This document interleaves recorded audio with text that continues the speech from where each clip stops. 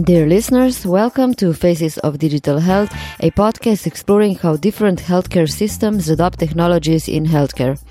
I'm your host, Tjasa Zajc, and if you're curious about different cultures, barriers to success in different countries, and wish to get inspired by varied views of medical healthcare experts and entrepreneurs around the globe, this is the show for you. In today's episode, we're bringing the future to the present. I talked to one of the key opinion leaders in medical futurism, Dr. Bertalan Meško. He was in Ljubljana in December presenting his views about the future of medicine at an internal event organized by Triglav Insurance Company. He shared his findings on new technologies in medicine and consumer sensors he keeps testing out. He actually has more than 100 gigabytes of data about his health and fitness and made different lifestyle changes based on the analysis of the data. Wondering how long he predicts to live? Be sure to listen to the conversation until the end.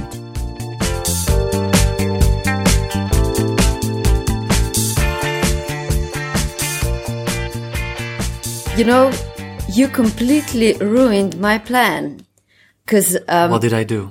Well, futurism is about inspiring, about saying how the world is going to be different or how better it could be. And in your talk today, the first thing you said was, healthcare is doomed. Because it is. Why? Why would you say that? We always have to, in futuristic studies, we always start with something that's going on right now. And then we try to extrapolate from trends that we see today into what might come next. But I'm not a futurist. I'm a medical futurist. So I just don't care about futuristic predictions about things that might happen 20, 30 years from now. I'm interested in how to bring futuristic looking technologies into healthcare today. And for this, we need to be honest and start where we are, that healthcare is doomed. Okay. So maybe if we can go to you and everything that you've tried out by now, because you try a lot of different gadgets and different devices that are coming to the market.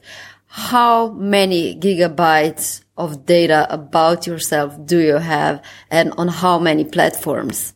Well, that's a good question. I certainly have more than 100 gigabytes on at least three devices, and I don't know how many platforms. It must be, 50-ish or even more. So it's scattered around. My data is pouring out of my system. My privacy is breached, obviously, because I have to test these devices to be able to tell people which ones are medically reliable, which ones are useless.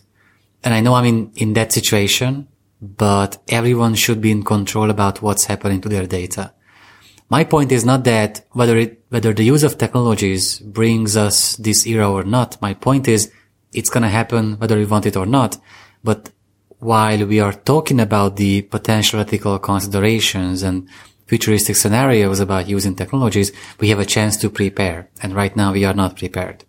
So how many things do you try out, let's say, on a weekly or a monthly basis? And percentage-wise, if you would estimate how many of them are actually useful?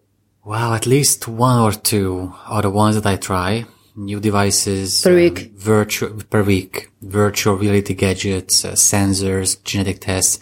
I get these from companies to try. And I think about 10% of them are the ones which I say that, I could use that for medical purposes. I could get something out of it as a health benefit, but otherwise all the others are claiming more than what they can really do. They're too expensive or too sporadically used or just local examples. They're just not disruptive enough. I still want to be illustrative a bit. So can you take us maybe through your day? How many sensors per day do you wear? How many data do you look at? How many data do you analyze? So how does it look like when you get up until you go to sleep? That's not a fair question because when I have to test new things, of course, I overuse them. But on an absolutely common day, I wake up at the best time because my smartphone combination makes sure that I wake up at the point of time where I'm not in deep sleep anymore. In light sleep, it's easier to wake up. So I wake up immediately. There's a vibration on my smartwatch. I know that I was between 5:30 and 6 a.m. It found the best spot. By checking the vibration, I have to turn to my smartphone, and I know it's going to sound weird or funny, but I have to solve 4 math calculations on my phone. That's how I can turn off the vibration up. How long does that take you?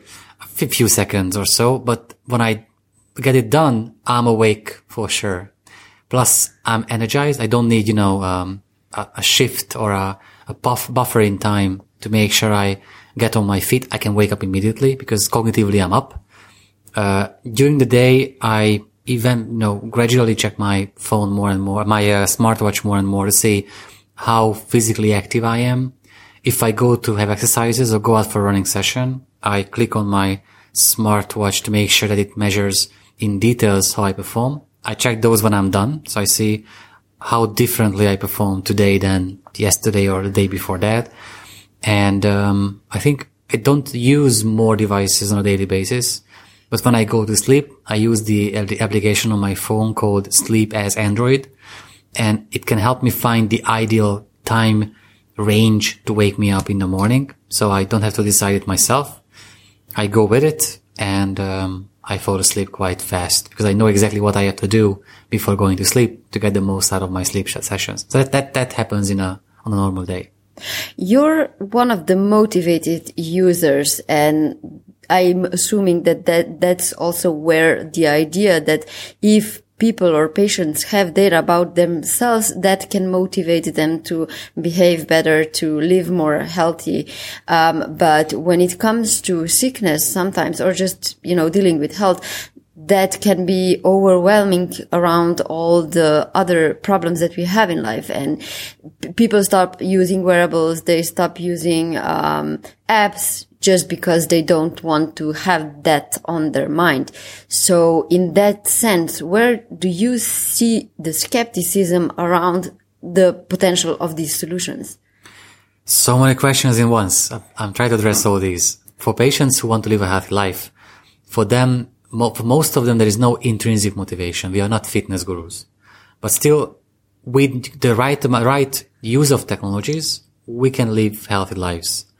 We can't do that without technologies, because if so, we would have been doing that for decades. For decades, we've known that smoking, bad lifestyle habits, little exercise, alcohol, and all these lead to medical conditions. Still, we live quite unhealthy lives. So I think for healthy people, data is their only motivation to live even healthier lives.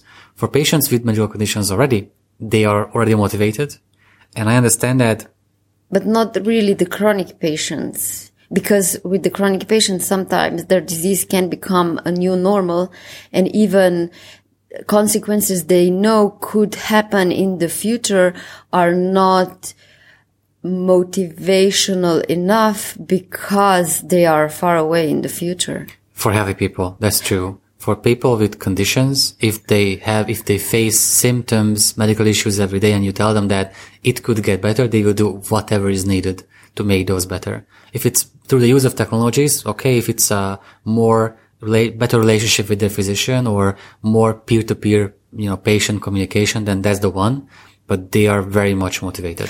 But I have to disagree a bit here, maybe with the example of diabetes, which we covered in one of the previous episodes. And it's when you have a chronic disease as such, which has all the a lot of other comorbidities as well. It's just too much. David Cliff, who's a diabetic investor I talked to, illustrated it very nicely. He said, if you lose a lot of weight and you come into a bar, friends will say, "Oh my God, you look so great. You lost so much weight." But if you have diabetes, nobody is going to look at you and say, "Oh my God, your A1C is so amazing." So it can be overwhelming to deal with a disease. So at a certain point, patients can decide not to. That's why compliance is such an issue in healthcare. That's why taking medicine as they should be taken is such a big problem. And it's not that patients would forget to take their medicine. Pill reminders don't really work on all the patients, of course. We're not talking about everyone. And one of the reasons is also because when patients don't do something, it sometimes makes them feel that their life is in control. That's why supplements are so used. And sometimes patients decide to only try to manage their health through supplements instead of the prescribed medicine. Let me disagree now. Okay, great. I think the compliance globally is about 50%. Half of patients comply with therapies they are prescribed, half do not. I think it's because they are not engaged. Why would you follow orders that you got above your shoulder in which you had no saying? You were not involved, you were not asked. When you see studies about certain conditions that require a patient's active motivation to change stuff, to change lifestyle, when they involve the patients by showing them the data every day or just a few times a year, compliance is much better when they are engaged and they get access to their own data. So I think compliance is low globally because we think that patients should we just need to tell them what to do and they will follow the orders. But why would you do that when you don't even understand why you need that medication? How your condition is structured, what's going to happen to you. So you have many open-ended questions without answers. When you go to your GP or your physician, you are not encouraged to ask. You're encouraged to follow. But by engaging them more, we can change compliance. Regarding the point about motivation, I think if patients understand or realize that they could get better, no matter for how long they had been in that disease, they will be motivated. They won't need extrinsic motivational factors to make a change in their lifestyles. If they know they could get better or remove side effects or just reduce symptoms from their lives, they will do whatever it means. I think a lot of times the issue is that until a problem doesn't cause a physical discomfort, there is no real encouragement to do something. If you feel bad, then maybe you're going to try to start tracking your sleep if that's the problem.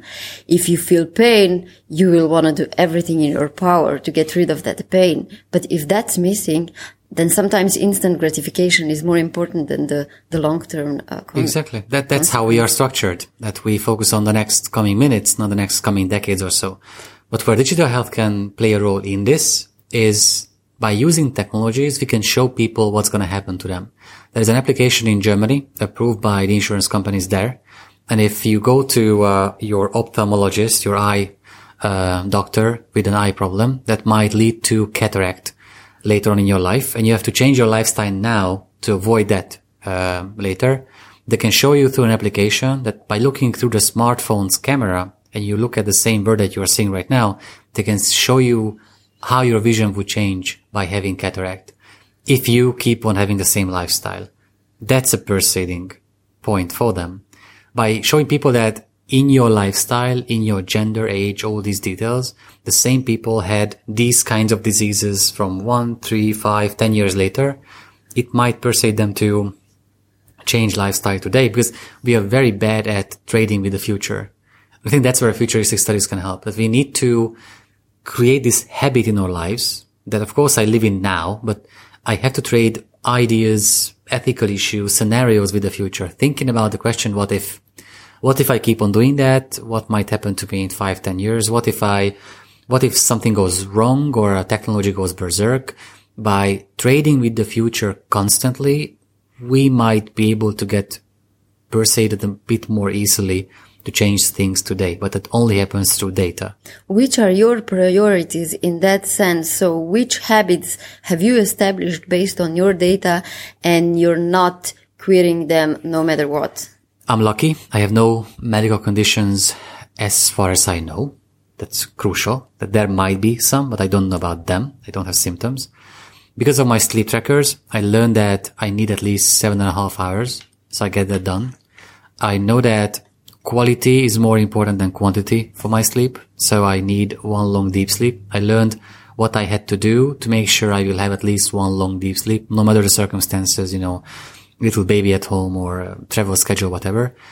Because of my fitness trackers, I learned that if I exercise 30 minutes on average per day, my resting pulse goes down to 60 something, 64, 65. It used to be 70 before. I feel cognitively and emotionally happier on the long term because I exercise almost every day. I learned that by using a stress device that can measure, quantify stress, that if I focus on relaxing myself, my stress level goes 3 times higher. So I had to learn to let things go. And maybe the strangest thing of all is that I learned how to try to reach mindfulness by learning how to meditate properly. Again, for me, I'm quite a control freak, so I had to learn to let things go even during meditation sessions. And you did that through an app? There was a headband that can measure EEG, and it transforms it into brain activity. So it tells you, giving you immediate feedback while you are meditating, how active your brain is. All these gadgets, all these apps and subscriptions cost money. And that's a challenge for the users on the one hand, because they have to pay for it. And especially in public systems, patients are not very open to paying for things because they feel insurance should cover them.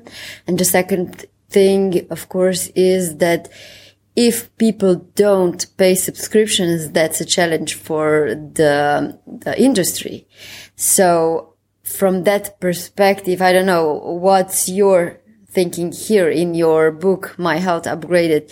What I liked was when you mentioned that even if you stop subscriptions, even if you stop using devices, that doesn't mean that they didn't have a long-term effect, because you learned something new and you maybe changed your behavior or got knowledge that still keeps you going without a device or an app.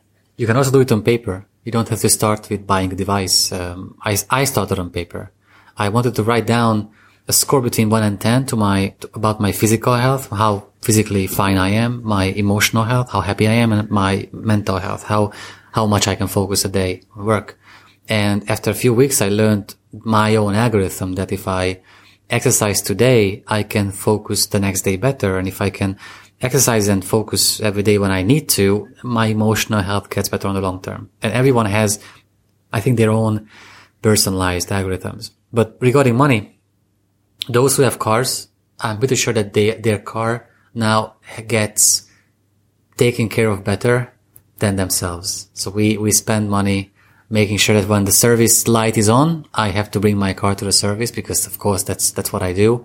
When our own service light is on about our body, when something is changing and we notice it, but it's not a huge symptom to force us to go to a physician right now. We just go keep on living with that groove. Yeah, I think it's in health.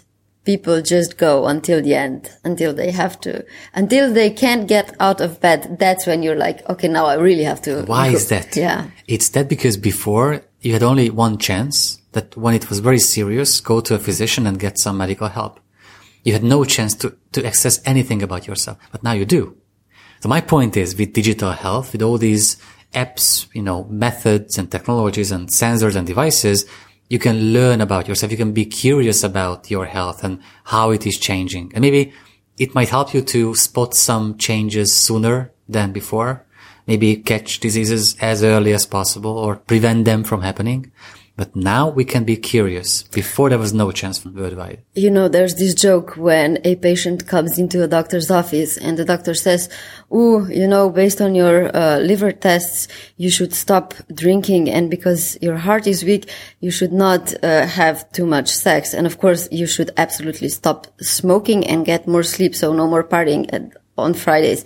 That's how you will be able to live long. And then the patient says, but if I cut everything that you just mentioned out, why would I even want to have a long life? That's a Central European perspective. I mean, I come from Hungary. I come from the eastern part of the Bronx of Hungary. That's how I call it. There you grow up learning that drinking alcohol is normal. Of course, at every social activity, we have to do that because that's how we make friends and even talk with relatives. You learn that big, greedy food is the right food for you. If you don't eat enough, then you're not a man enough.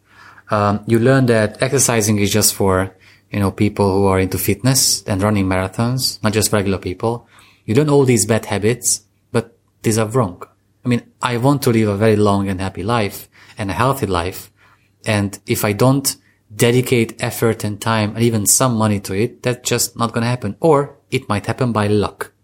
I'm really fine with people saying that I would never ever want to use any digital health technologies, but then they need to acknowledge that their lives depend on pure luck.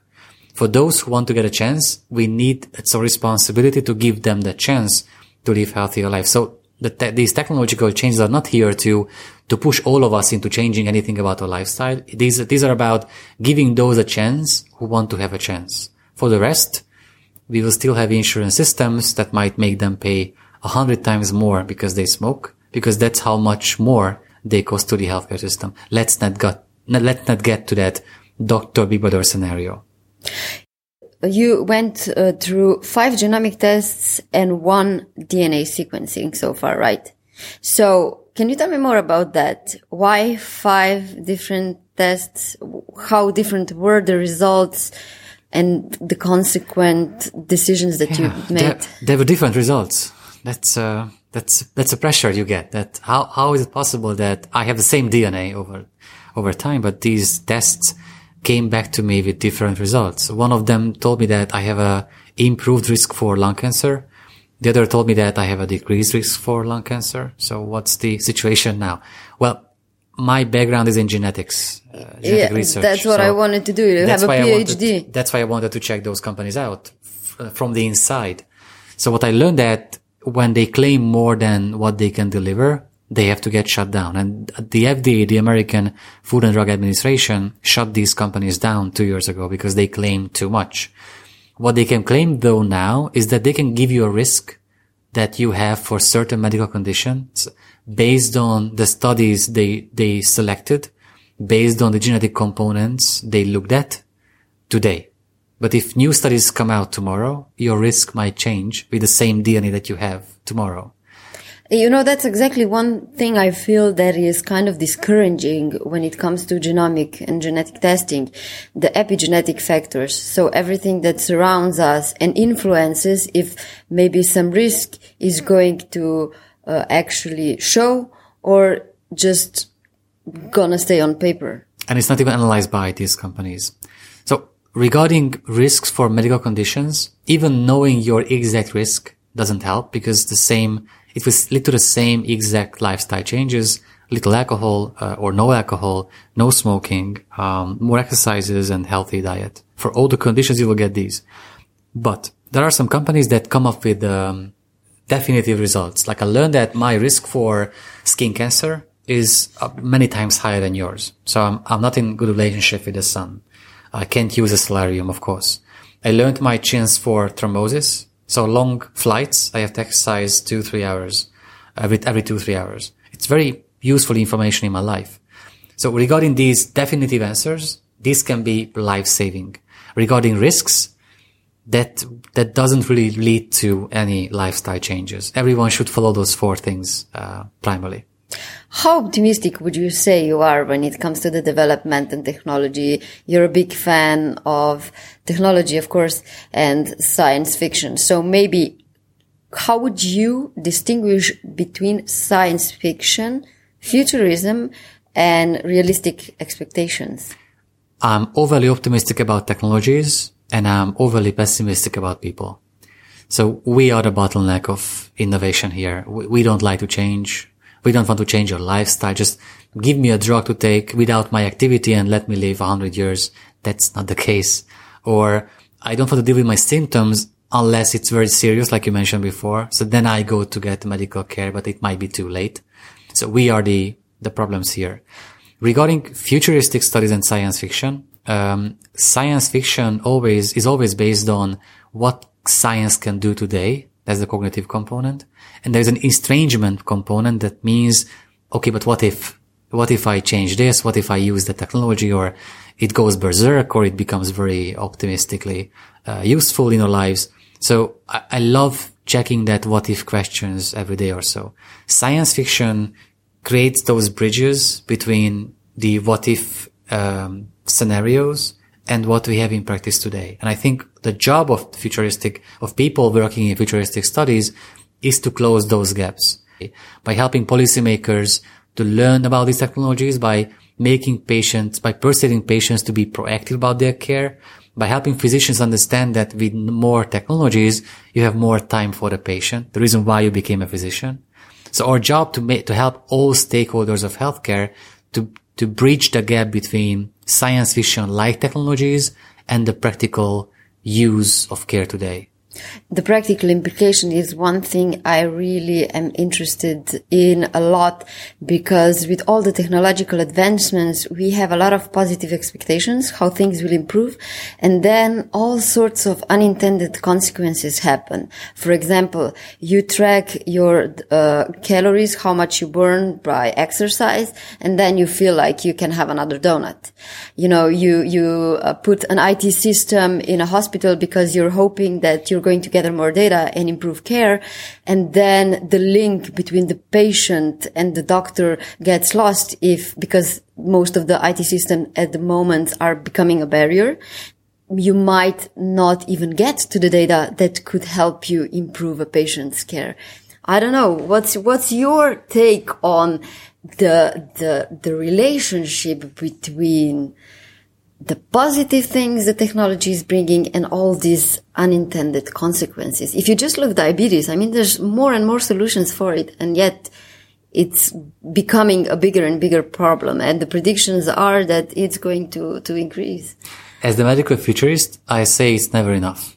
As a physician, I think we don't acknowledge medical innovations enough. I mean, you talk about diabetes patients not using these innovations, but now they can live decades longer because of new treatments and technologies. HIV patients can live almost as long lives as anyone else without any conditions. We eradicate that smallpox in the 1980s. So we eradicate global diseases. We can treat chronic conditions. We are constantly prolonging life expectancy. It's almost 90 around the world on average. There are places where it's almost 100 on average.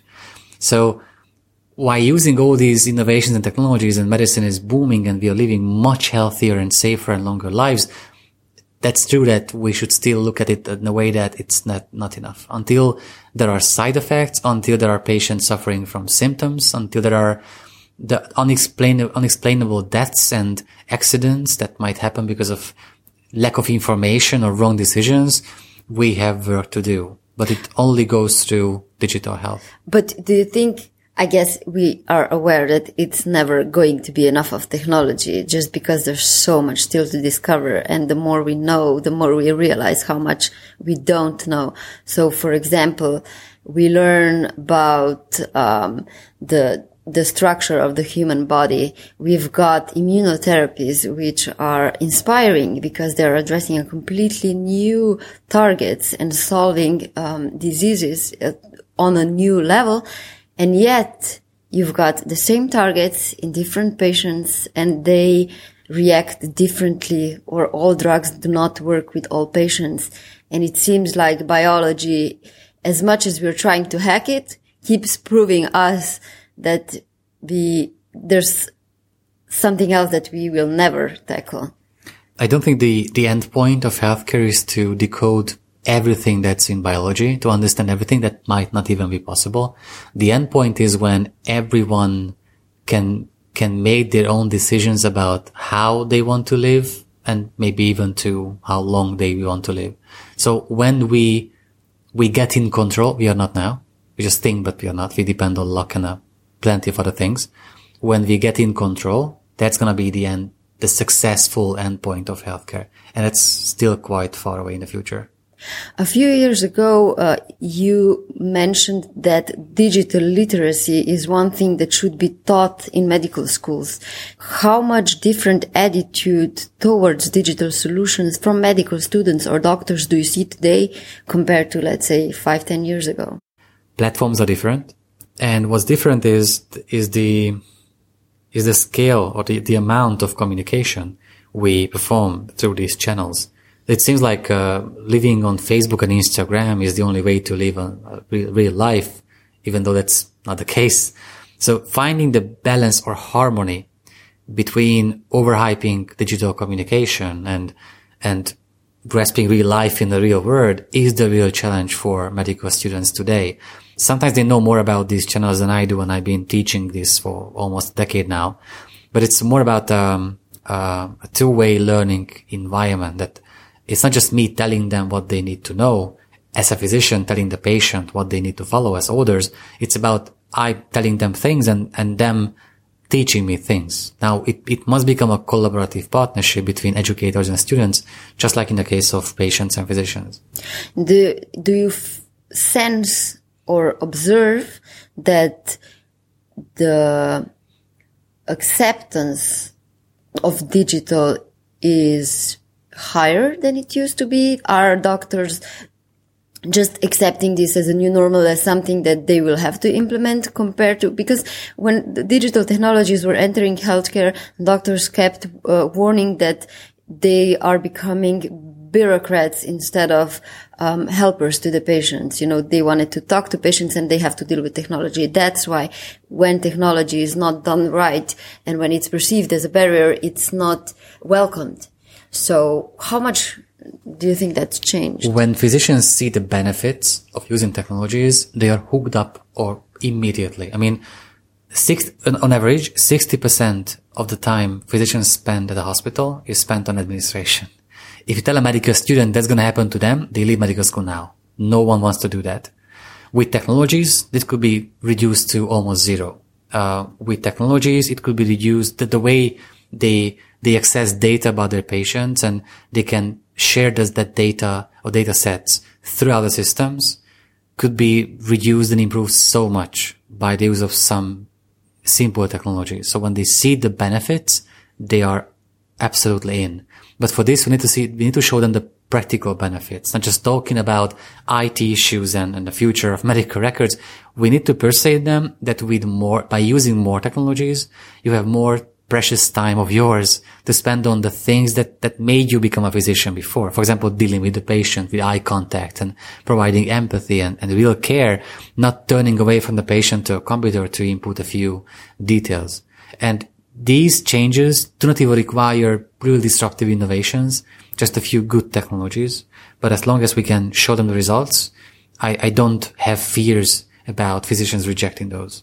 Yeah, Rasul Shrestha from UPMC said it nicely when he said that innovation, when done right, is going to make technology invisible. So when you have real technologies such as, let's say, using voice recognition on the ceiling for making notes, so the doctor doesn't have to do that manually. My surgeon friend is doing that already. And it's not about, someone gave that technology to him, or his supervisors or his hospital or the government system wanted him to use it. He got fed up with spending his precious time that took so much time and money to create those skills for him through the educational system, to spend that time on such things as that can be replaced by a voice-to-text technology. So now he's using an application, a free application on his phone to make all his notes. He checks it after it was translated into a text, just to make sure there are no faults in that, but that's it. He saves so much time because he wanted to make a change. It makes sense that healthcare adoption is maybe slower than adoption of technologies in other industries, and it's especially understandable from the doctor perspective, because a doctor can just try something out, kill a patient and go home and say, yeah, I learned something today. It's innovation. So in your perspective, in your opinion, do you think innovation, adoption is too slow in healthcare and could be accelerated, and how? There is no environment for that. If you work as a physician in the healthcare system, you are not encouraged to come up with ideas. You're not even asked.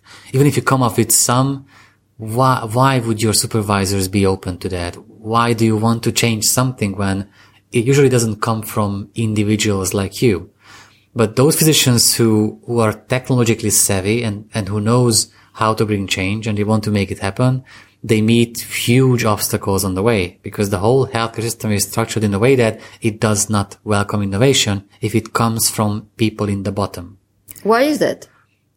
Because there are business needs and business driving forces and regulatory agencies, governments, huge companies, pharma, can bring innovation into healthcare, but why would it come from a patient or a physician? How can one individual bring something new to the table? Because before they had no access to the good stuff, the access to clinical studies, all of them, and new information, and they couldn't crowdsource information by using networks of peers around the world. Now they can. This changed, but the environment didn't change that fast. So now what happens is some patients in the US crowdfund through social media the money they need for their oncological operations and oncological treatments. That sounds awful. Some physicians are using crowdsourcing and crowdfunding to make an idea into a product because they have a great technological idea. They have the practical knowledge to make it happen, but they meet obstacles along the way. So unless we change the environment in healthcare to reward the approach to innovation, these individuals will have to fight the system from the bottom to the top. And I saw examples when healthcare facilities could change this approach by including design thinking into the office, by literally playing board games. There are board games designed for improving teamwork and the design thinking innovation for physicians, and they make them play board games in the medical sessions and grand rounds to make sure they will work together better. They can think about changes, even fine-tuning some tiny things and elements in the process that might help patients get to care faster or provide them with more efficient care. It's about this new way of welcoming innovation. And unless it comes from supervisors and healthcare leaders and providers, that will still come from the bottom. A very personal question, and you can decline to answer if you feel like it. When was the last time that you had to go to the doctor's office? Oh, I found a GP. I had to find a GP. I moved in Budapest, so I had to find a new GP, and I'm so happy and I'm so lucky because she is quite into digital health. So when we first met and I told her about the things I measure, she told me that, well, that's why she became a GP. A primary care physician wants to have an impact on patients' lives. And I have no symptoms as of today, but I want to prevent things from happening. And she is a partner in that. So, I went there, we had a blood test, and, I showed her some of my data. And actually it was very useful. I can tell you a personal story. At the end of August, I had quite a serious food poisoning.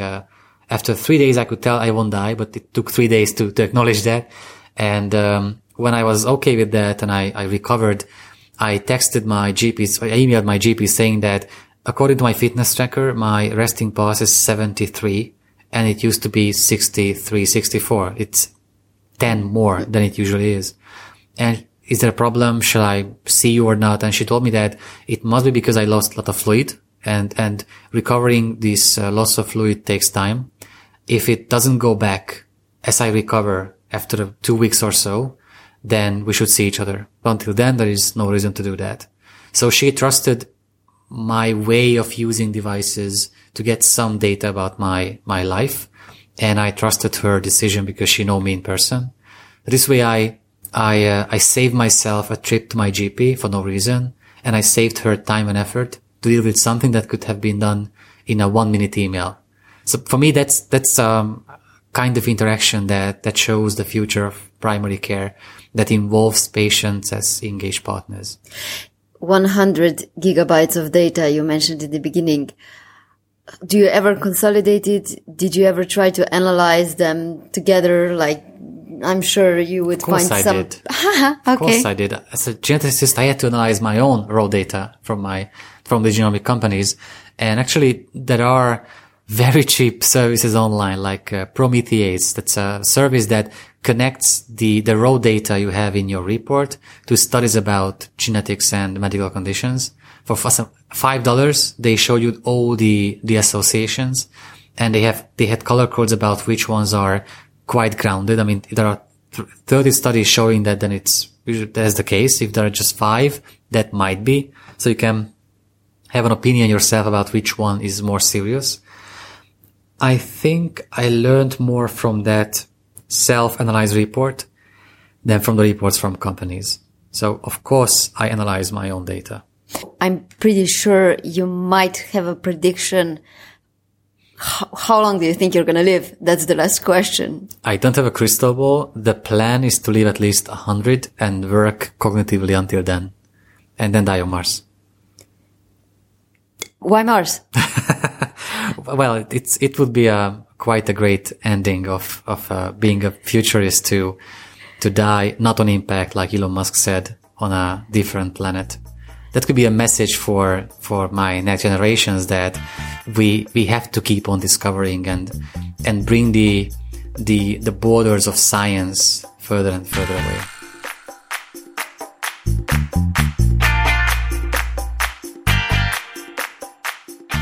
This was the first episode of Faces of Digital Health podcast, formerly known as Medicine Today on Digital Health. You can find, rate, follow, and subscribe to the podcast in iTunes or Podbean, and your reviews will be highly appreciated in iTunes.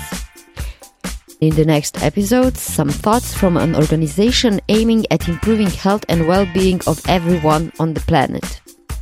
In 7 years, Startup Health accepted 200 companies from 18 countries under its umbrella. There's a global opportunity in health and the opportunity to transform health everywhere in the world. And we believe that when you start to connect these siloed innovation hubs around the world, when you bring these entrepreneurs together, when you start sharing data and insights about what's working and what's not working, when you supercharge by becoming one, anything is possible. And we believe that some of the great innovations over the coming years are going to happen all over the world, and the innovation cycles will speed up and leapfrog by thinking globally. These were the words from the Startup Health founder Unity Stokes, but in the next episode you will also hear from co-founder Stephen Krein and the first investor in the organization, Esther Dyson. Stay tuned.